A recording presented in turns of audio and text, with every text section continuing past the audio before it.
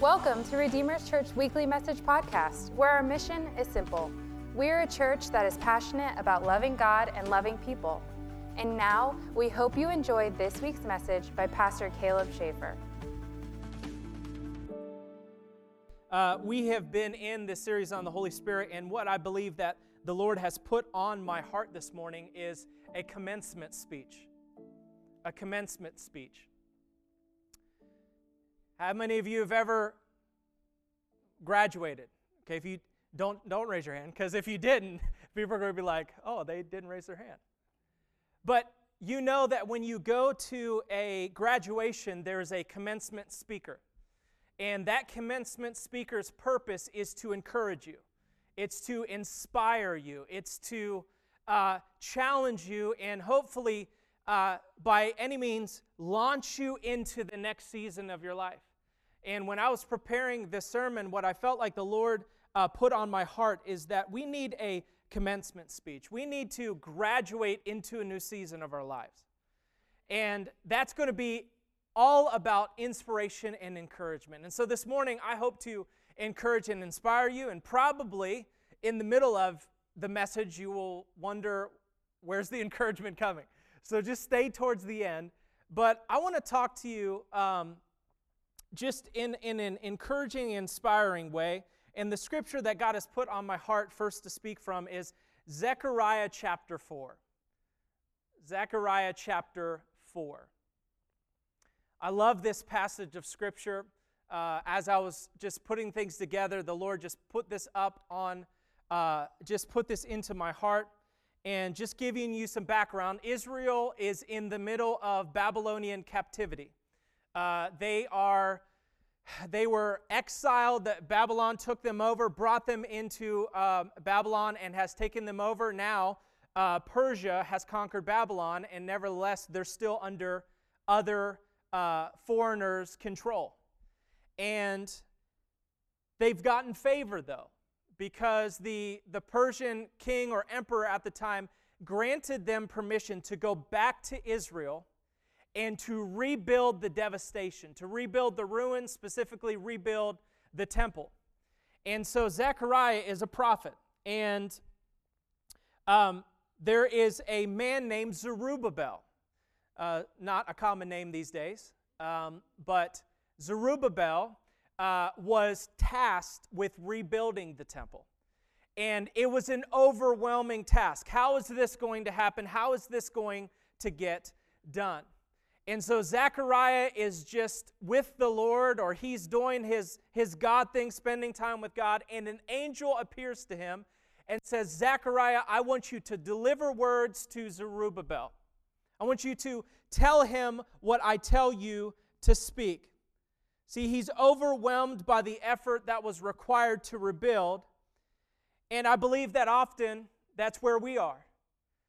Listen, what I have found to happen is that we get into situations, whether we say yes to them or they come our way. How many of you know that there are moments in our lives where we don't have the strength, willpower, might to overcome what we're facing? This is where Zerubbabel is at. Yeah, he's tasked with building the temple, but that does not mean that he knows within himself that he's got the ability to get it done. So this angel appears to Zechariah and says, I want you to deliver this message to Zerubbabel. In verse 6 it says, Then the angel, he said to Zechariah, This is the word of the Lord to Zerubbabel, saying, Tell him this, not by, say it with me, not by, nor by, but by my, says the Lord of hosts. Not by might nor by power, but by my Spirit, says the Lord of hosts. Now, that we're probably familiar with, but I love verse 7. The angel says, continue to say this to him, What are you, O great mountain? You got any opposition in your life? He says, tell Zerubbabel, the obstacle that seems absolutely too big to overcome. Tell him what I'm saying. This is what the Lord is saying to Zerubbabel. What are you, O great mountain, before Zerubbabel? You will become a plane. I love that. You will become a plane. We can get overwhelmed by what's in front of us, but I want you to understand that it is not by your might or your power, but by His Spirit, says the Lord. You know, I heard Bill Johnson say this. I love this quote. He said, "The moment you begin to have victory is when you stop getting impressed by the size of your problem." Zerubbabel was overwhelmed by what was in front of him. God identified that. He said, "You got what seems to be a mountain before you, but by my Spirit it will then become a plain. It will be leveled out before you. Not by might nor by power, but listen, by His Spirit, says the Lord." So what I want to talk to us this morning about is victory by His Spirit. Victory by His Spirit. Not by might, nor by power, but by His Spirit, says the Lord. Let's pray. Jesus, I thank you once again that the prophetic things that were spoken centuries ago still apply to us today. That we can take words like this that were spoken to Zerubbabel and say, "That's for me." And I'm standing in faith upon that truth, manifesting in my life that you will be the same God to me as you were to him. So God, open up our ears and our hearts today to everything that you want to speak to us this morning. In Jesus' name. And everybody said, let me tell you why I want to talk about this. I want to talk about this because I believe that all too often followers of Jesus accept an inferior fate for their lives. They just accept whatever comes their way. Well, I guess this is my lot. No, it's not. It's not your lot. Because when we read Scripture, it's not for you. And we accept this fate in our lives, and we wonder, well, God, where are you? Where are you? And He's like, I'm right in the middle of it, but I want to bring you out of it because you were designed to walk victoriously, not over and over be a victim of circumstance and situation. And I don't know, there's this righteous indignation inside of me that says, for you and for me, when is enough enough? When do you finally get tired and say, I'm tired of accepting certain situations for what they are? See, whether or not you want that, let me tell you something. There's something intrinsically in every single individual that actually does not like to accept fate. Why? Because eternity was written in your heart. And because eternity was written in your heart, there's something intrinsically inside of you that longs for something better, that longs for something that is beyond the struggle. And so we have to understand that we were not designed for slavery, to sin. We're not designed to be constantly controlled by fear and anxiety and stress and worry. We're not designed for bondage. And here's the thing. This is what I have to acknowledge, the elephant in the room. Your past failures and your losses are speaking really loud to you right now.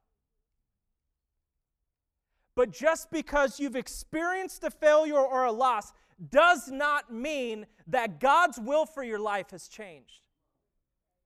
Because it's not by might nor by power, but by His Spirit, declares the Lord. Listen to me. Why did the angel want Zechariah to give this message to Zerubbabel? Because he needed to know something that we need to be reminded of this morning. Zerubbabel needed to know that there are certain trials, temptations, addictions, struggles, obstacles, attacks, spiritual battles, spiritual opposition, spiritual adversities that you and I will not overcome unless it is by the Holy Spirit alone.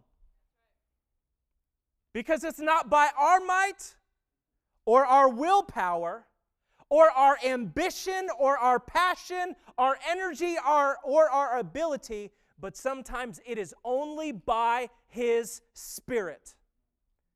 If you need to know why the Holy Spirit is needed today, because there are things that you don't have the power to overcome, and I don't have the power to overcome. And they are mountains before Zerubbabel's in the room that God says, this is the word of the Lord. By my Spirit, it will become a plain. Listen to me. There are things in this life that are natural and are spiritual that our might and power and are honestly no match for. But listen to me, because this is the good news. Those same things that your power and your might are no match for are no match for the Spirit of the Lord. They are no match for the Spirit of the Lord.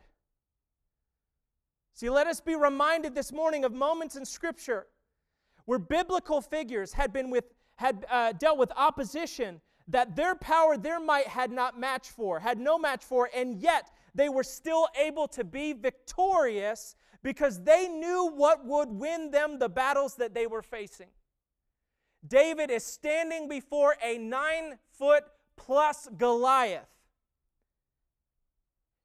that he, by every natural metric, was no match for. However, David knew where his help was coming from. I want you to hear what he says in 1 Samuel 17:45. Then David said to the Philistine Goliath, he spoke to the opposition. Do you know your speaking matters? What you speak matters. Do you know that when you receive prophetic words today, after church today, that it's not enough to read them? You got to speak them out. Because there's life and death in the power of the tongue. So David is not just thinking this, he's speaking to his opposition. He says, you come to me with a sword, a spear, and a javelin. But listen to what David says. But I come to you. What is David saying? He's saying, listen, I know in this situation, it's not going to be my might or power. But I come to you in the thing that is no match for you. I come to you in the name of the Lord of hosts, the God of the armies of Israel, whom you have taunted. Listen to me, because I want you to get this in your spirit. One of the things that David understood, that we have got to get deep down into our hearts, is that when the enemy of your soul picks a fight with you, he has ignorantly picked a fight with your God. He is taunting, Goliath was taunting the armies of the God of Israel, although he picked a fight with Israel.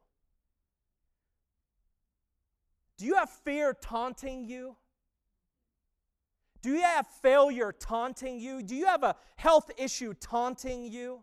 A thorn in your side that you can't seem to get rid of? Do you have things in your life? Do you have addictions that are taunting you? They have picked a fight with your God. And it will not be by your might or your power, but by His Spirit that you will be able to overcome it. See, what this means is that when He picks a fight with you, you're not fighting alone.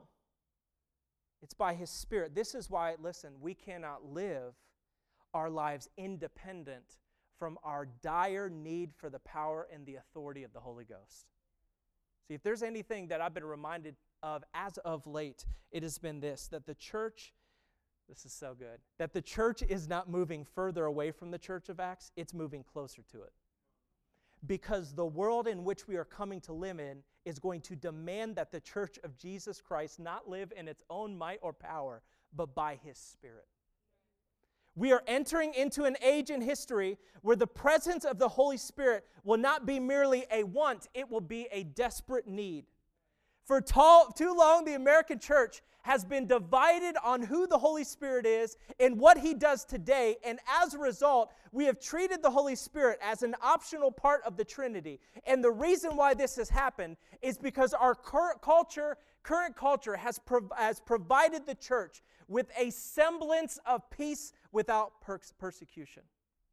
One of the paradoxes of peace is that we get very comfortable and we begin to no longer live dependent on things that other situations would demand that we live dependent upon. I think Scripture says there are birth pangs. Like all we are in right now is birth pangs. And there will come a moment, this just is funny to me. There will come a moment where denominations won't care about your personal opinions about the Holy Spirit. That is the fruit of the paradox of peace. That you can actually live where you don't need the Holy Spirit. No, we need them. We need Him. And we are entering into a time where we will need Him even more. It's just the reality of what's taking place. Because it's not by our might or our power. See, one of the paradoxes of peace is that it affords the American Christian to live without a need for the Holy Spirit because we live in relative comfort. The truth is that the freedoms of this great nation have caused the church to relax. We've deceived ourselves into believing that we can continue to exist in our current culture by gimmicks, strategies, and tactics alone, and the church at large has often become more like a business instead of an embassy. And listen to me this morning. What makes us think that in the ages to come, the church will be victorious without the presence, power, and the authority of the Holy Spirit? As Charles Spurgeon once proclaimed to the masses, he said this: "Without the Spirit of God, we can do nothing. We are as ships without wind. We are useless." We're useless. Why do we need the Holy Spirit today? Because we were designed by God to live in victory that Jesus purchased for us through His death on the cross and His glorious resurrection. Jesus conquered death so that we can reign victorious in life. And I believe that here's where we settle. We settle for the belief of the fact that we will be victorious after we pass on from here. But what about now? You know that song that's like, "We're not gonna take it." That's what I'm trying to incite in here. Why are you taking it? Why are you accepting every single poke and prod of the enemy to constantly pester and harass you? See, it's like, I feel like David that was walking in front of the Israelite army saying, "Is there not a cause? Are we just going to stand here knowing everything to be true and for the rest of our lives allow the enemy to just taunt us until we breathe our last breath? Or are we going to believe God for what He has said, stand on it, and become a little bit more offensive in this battle that we're waging? Let me remind you of what Hebrews 10 says. We are not those who shrink back to destruction. Listen, there are certain trials, temptations, addictions, struggles, obstacles, spiritual attacks, battles, adversaries that you and I will not overcome unless it is by the Holy Spirit. We cannot afford to go through any season of our life acting as if all we need is our power and our might. Because you and I know it won't be enough in certain situations. Have you gotten to the end of yourself yet? I want to show you what life looks like without the power of the Holy Spirit. Turn with me to Acts chapter 19. I told you this was going to be encouraging. We'll get there. You're like, ugh.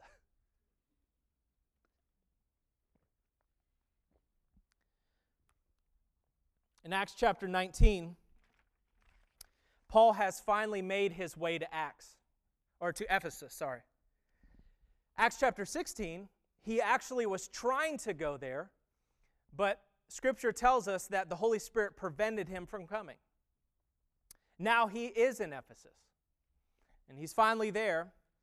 And in Acts chapter 16 or 19, we actually see some amazing things taking place. First and foremost, I just want to give you some background.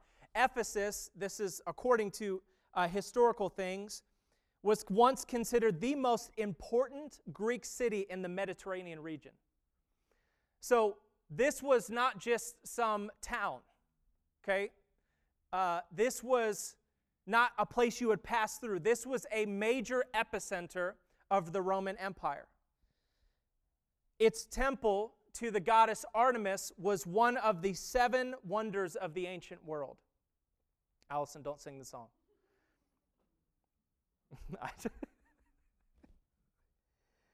an inside joke, sorry. I just took an inside joke and made it outside. My apology. But here's a more important note to consider. Ephesus was a demonic stronghold.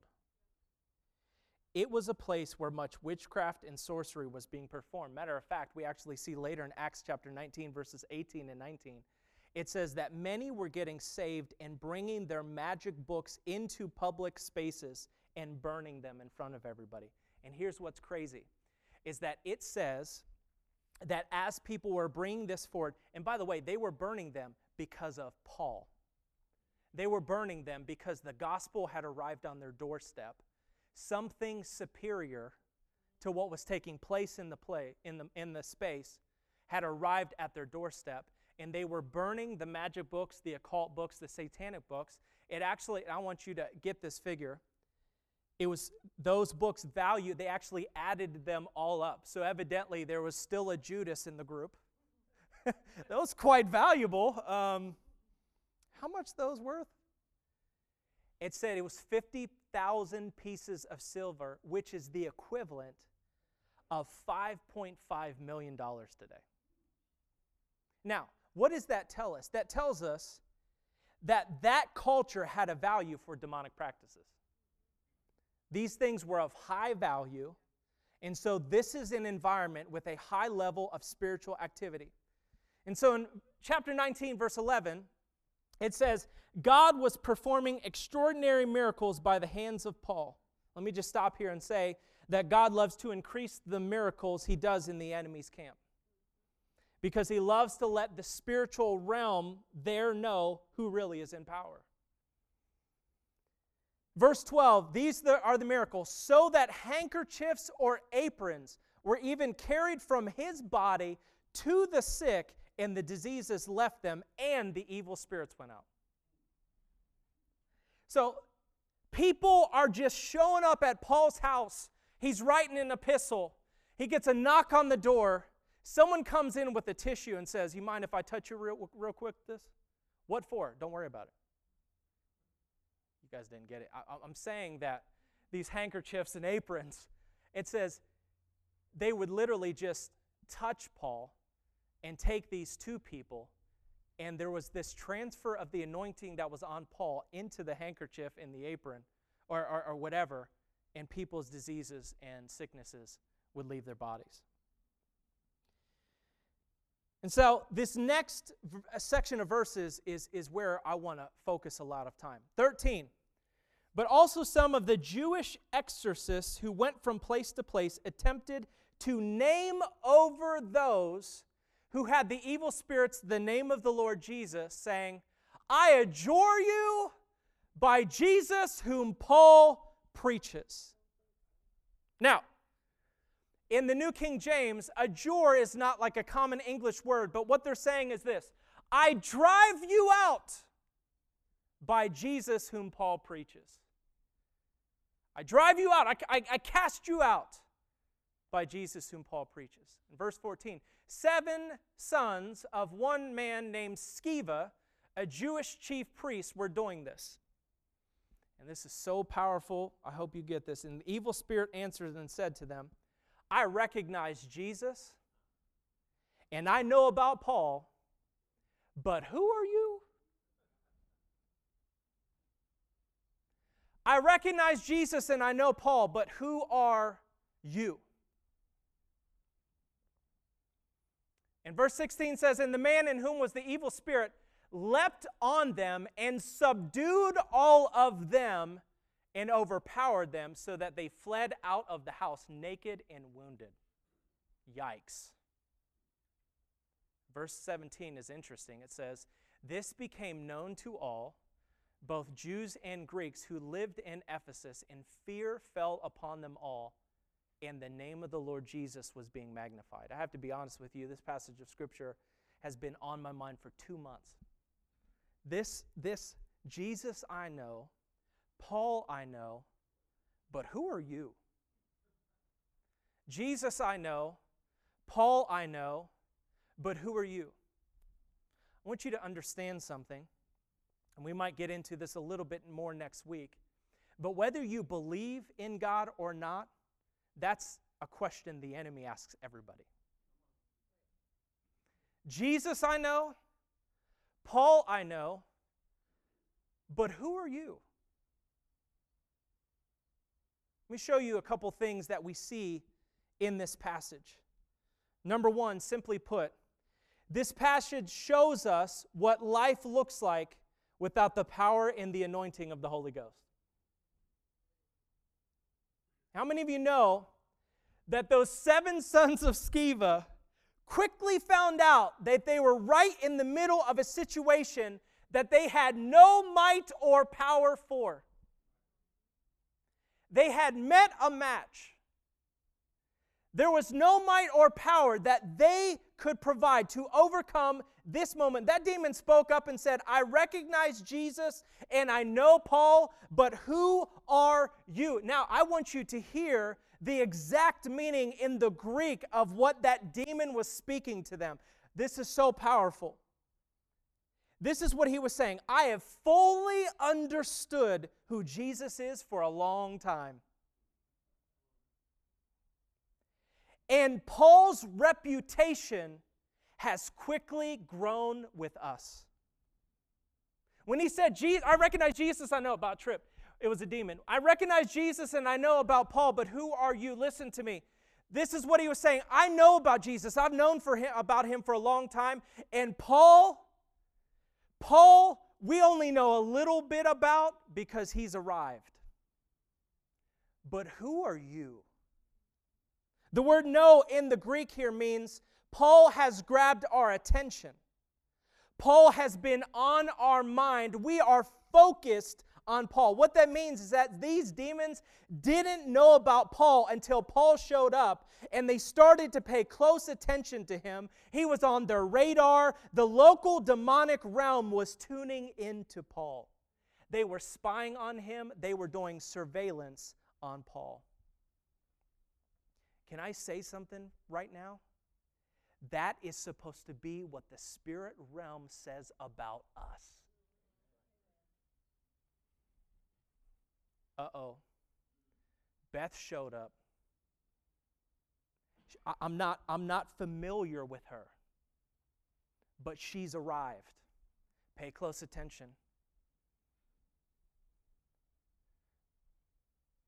That's what the spirit realm is supposed to say about us. Jesus, I recognize. Paul, I know. But who are you? That was the most important thing that the demon said to him. Who are you? Now, this is what's amazing, is that when he asks that, the Greek verbs there are over and over again, which means that when these 7 sons showed up and said, hey, we have a demon casting out business. Bring all your demon-possessed and oppressed to us, and we will set them free of the demons. That when they showed up and these demons started to manifest in these people, and they said, I adjure you by the Paul that Jesus preaches, their response was the same. Jesus I know and Paul I know, but who are you? Oh, I adjure you by... It's not working. It was like the 7 brothers were in a row, like, your turn. I adjure you by Paul that Jesus preaches. Jesus I know, and Paul I know, but who are you? I couldn't do it. I adjure you by... It was over and over and over again. The demons were letting him know and them know, Jesus I know, Paul I know, who are you? What they were really saying was, but who do you think you are? We know nothing about you. Listen to me this morning. We don't recognize you or your authority at all. What the demons were saying was this: you stepped into a ring and picked a fight with an adversary that you have no business fighting. Who do you think you are? Shows us what life looks like without the power and the anointing of the Holy Ghost. Number 2, another observation. That demon brought up the only one who has power and authority over them. He said, Jesus I recognize. You got to get this. Listen to me. The demon did not say, Muhammad I know. You got to hear this. He did not say, Allah I know, Buddha I know, Shiva I know, Jupiter I know. These were all gods all over the world. He said, Jesus I recognize. He was acknowledging the only one that has authority in the spirit realm to deal with them. If there's any proof that the God of Abraham, Isaac, and Jacob and Jesus is the one and only God, it is that when the spirit realm gives an answer, they didn't name drop other religious gods. They only acknowledged the one.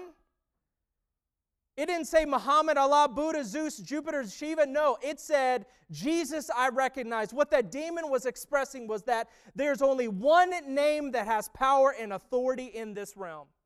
As Paul wrote in Philippians chapter 2, verses 9 through 11, for this reason, God highly exalted Jesus and bestowed on him the name which is above every name. So at the name of Jesus, every knee will bow, those in heaven and on earth and under the earth.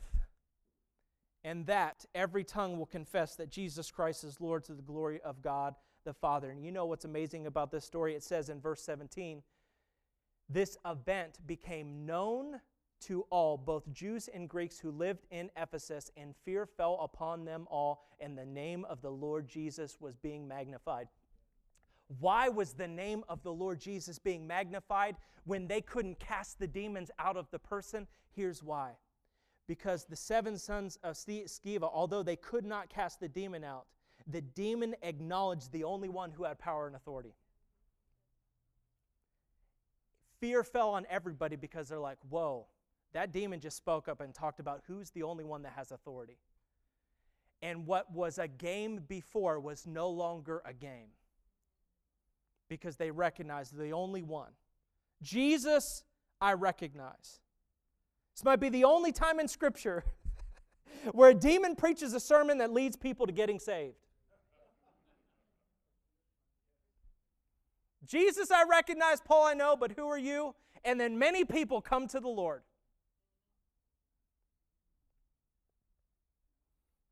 Number 3, this shows the limitations of religion.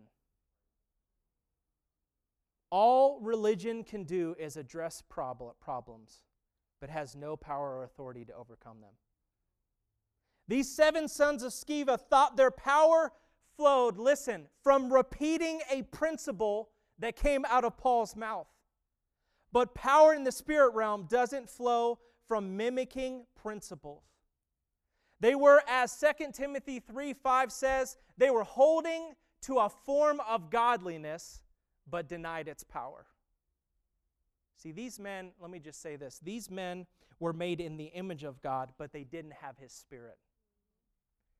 They looked like Him, but they didn't have His Spirit. And as a result of not having His Spirit, who Jesus had and who Paul had, all they could do was address the problem, but they had no power to overcome it. See, what that tells us is this, that we can be made in the image of God, but without the Spirit, it's not enough. When that demon asked him, who do you think you are? because I don't see the Spirit on you that I see on Paul and Jesus? That was a sobering question. And what they failed to understand is that power and authority in the spirit realm do not come from repeating a principle. It comes from a personal relationship with Jesus Christ. The spirit realm does not give a crap about who you are unless you're identified with Him. Doesn't care. You have no power. You are subjected to whatever they want to do.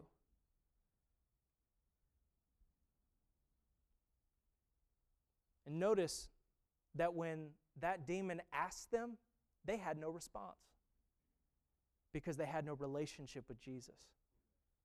What was the end result of the 7 sons of Sceva? Verse 16, and the man in whom the evil spirit was leapt on them, subdued all of them, and overpowered them, so that they fled out of the house naked and wounded. Without the power of the Holy Spirit, this is what life looks like. You experience these challenges and obstacles and adversities in your life, and all it does is leaves you naked and exposed.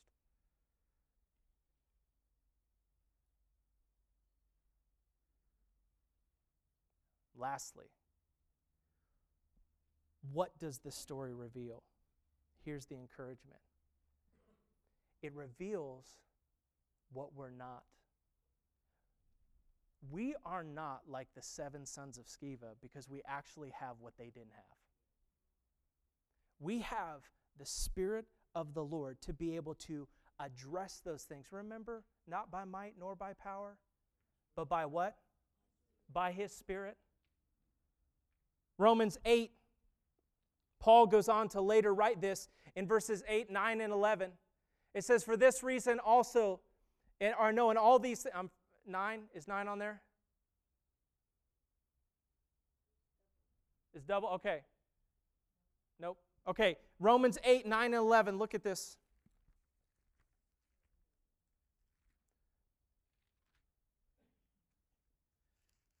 It says this in verses 9.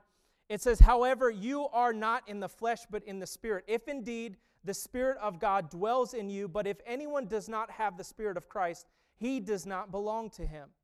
If Christ is in you, though the body is dead because of sin, yet the Spirit is alive because of righteousness.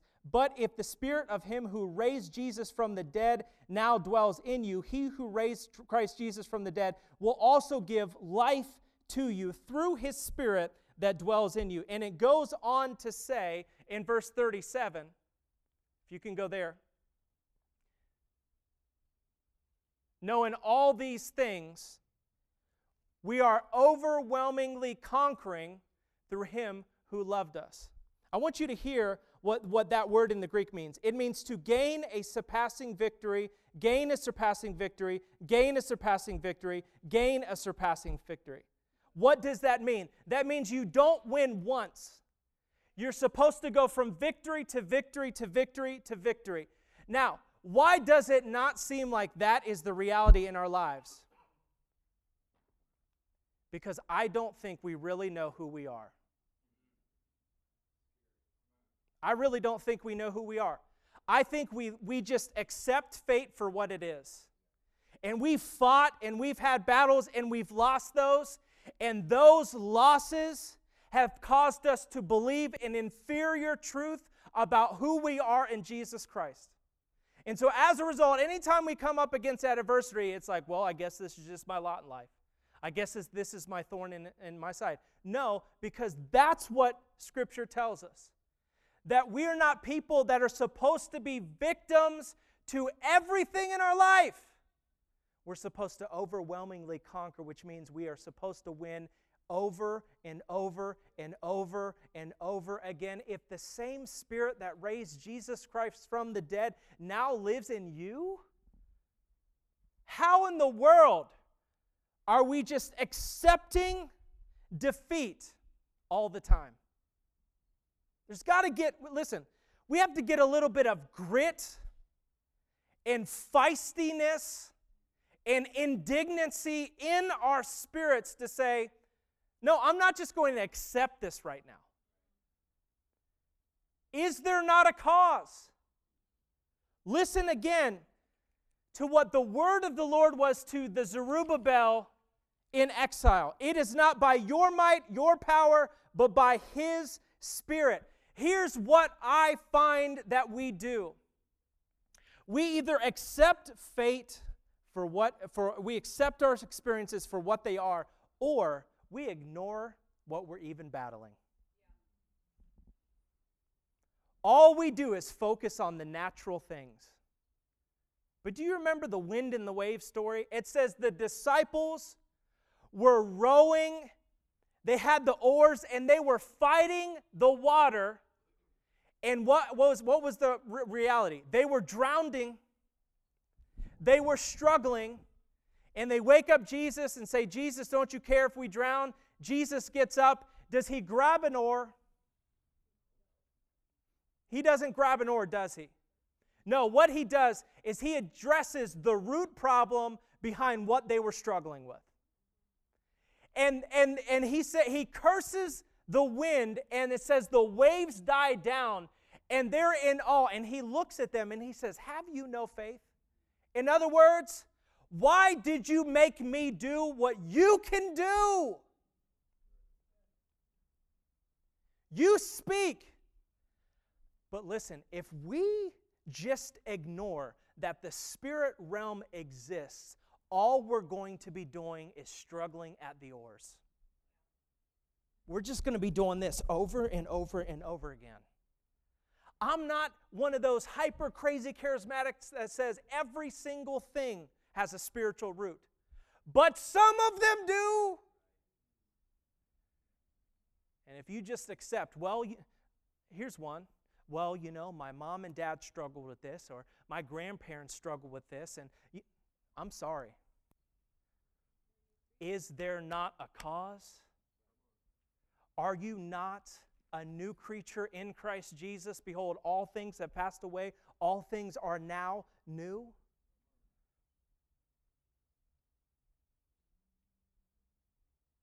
I heard the story of Brian Johnson, a worship leader at Bethel, and I'm going to close in a minute.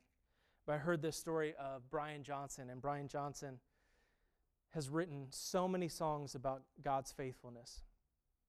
But he's also struggled with anxiety his whole life. Whole life.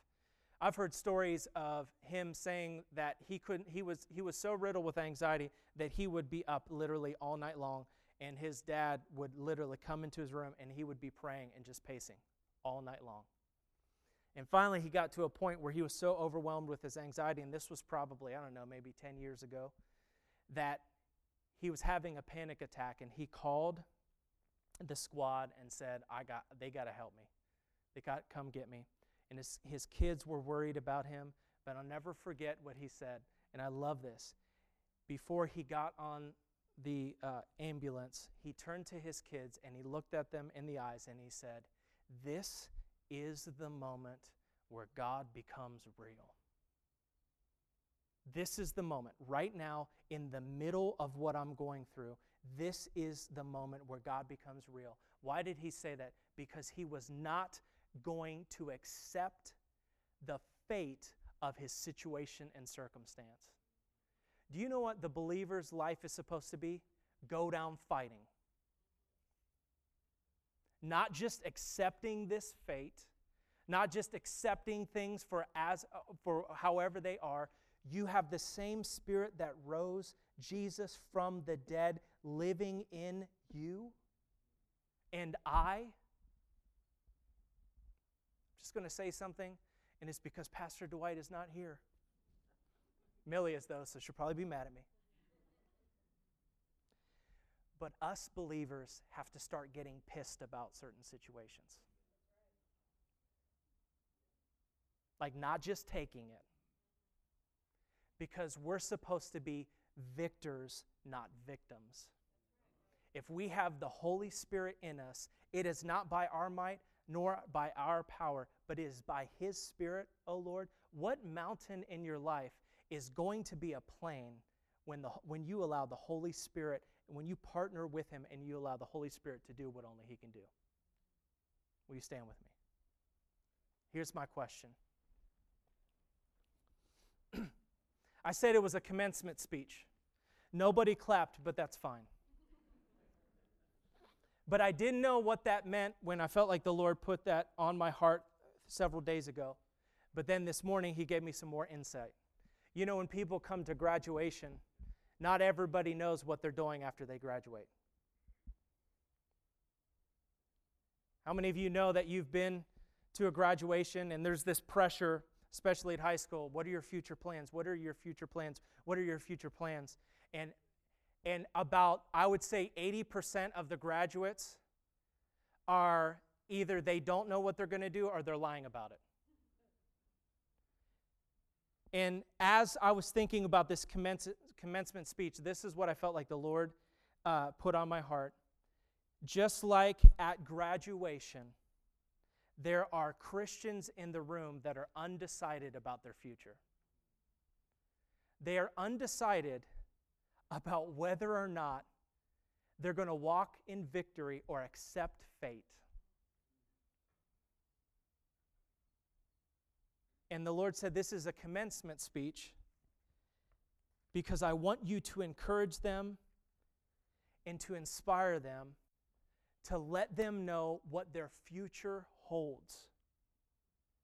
Your future holds victory in places you've lost. Your victory holds prophetic destiny. Your victory holds that you will no longer be addicted to that thing you've been addicted to for a long time. You will be set free. You will walk in strength, in power, and you will know where it came from. We are not those who shrink back and are victims to every single thing in our lives. We are victorious, but we are only victorious by His Spirit, because it's not by our might or our power. It is by His Spirit and Spirit alone. So here's my question this morning. Do you have anything in your life that you're not walking in victory in? Do you have any fate in your life that is accepting less than what Jesus purchased for you on the cross? Do you find yourself in this room not having given your life to Jesus yet? Or maybe you're in a moment in your life where you have not surrendered fully to Jesus yet, and you want to make that choice this morning. The choice stands before you. So with every head bowed, every eye closed, if you're in this room and you feel like you have settled, you've accepted a certain fate, you're a Christian victim. You're just a victim of everything in your life. And this message was to ignite a fire underneath you to say, you're made for more. You're made for more. Enough is enough. That heart of David would rise up on the inside of you and not be satisfied with losing over and over and over again. Are you settling for something less than what Jesus has purchased for you on the cross? And is today the day where you make a decision to say, you know what? Today, it's all I have right now. I'm just surrendering my life to Him. I'm tired of fighting. I'm tired of running. I'm tired of chasing. I'm tired of I'm tired of doing it with my power and my strength. I am tired of that. So if you're in the room this morning and one of those applied to you, will you just lift your hands up to the Lord?